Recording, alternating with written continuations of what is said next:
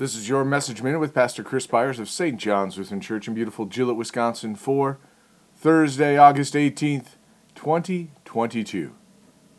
So whether you eat or drink or whatever you do, do all to the glory of God.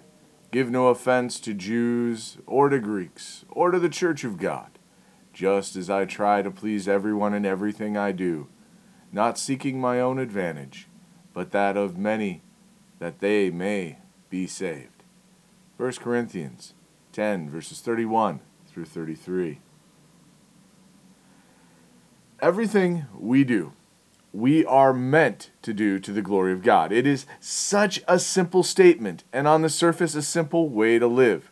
The goal is to live peaceably and not do things with the purpose to offend.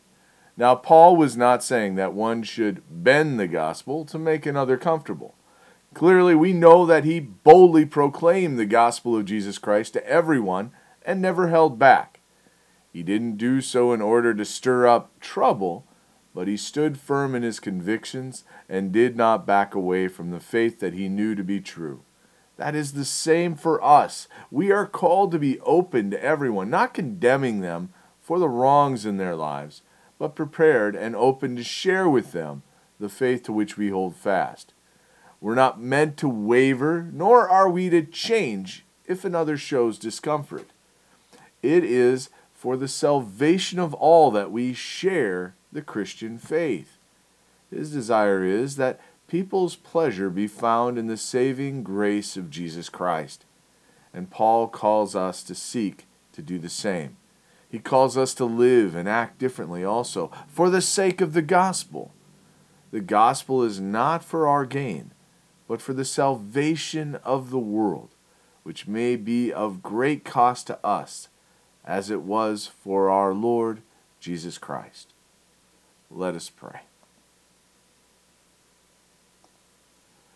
We thank you, our Heavenly Father, through Jesus Christ, your dear Son, that you have kept us this night from all harm and danger.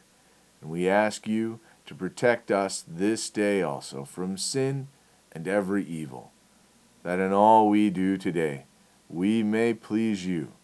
For into your hands we commend ourselves, our bodies and souls, and all that is ours.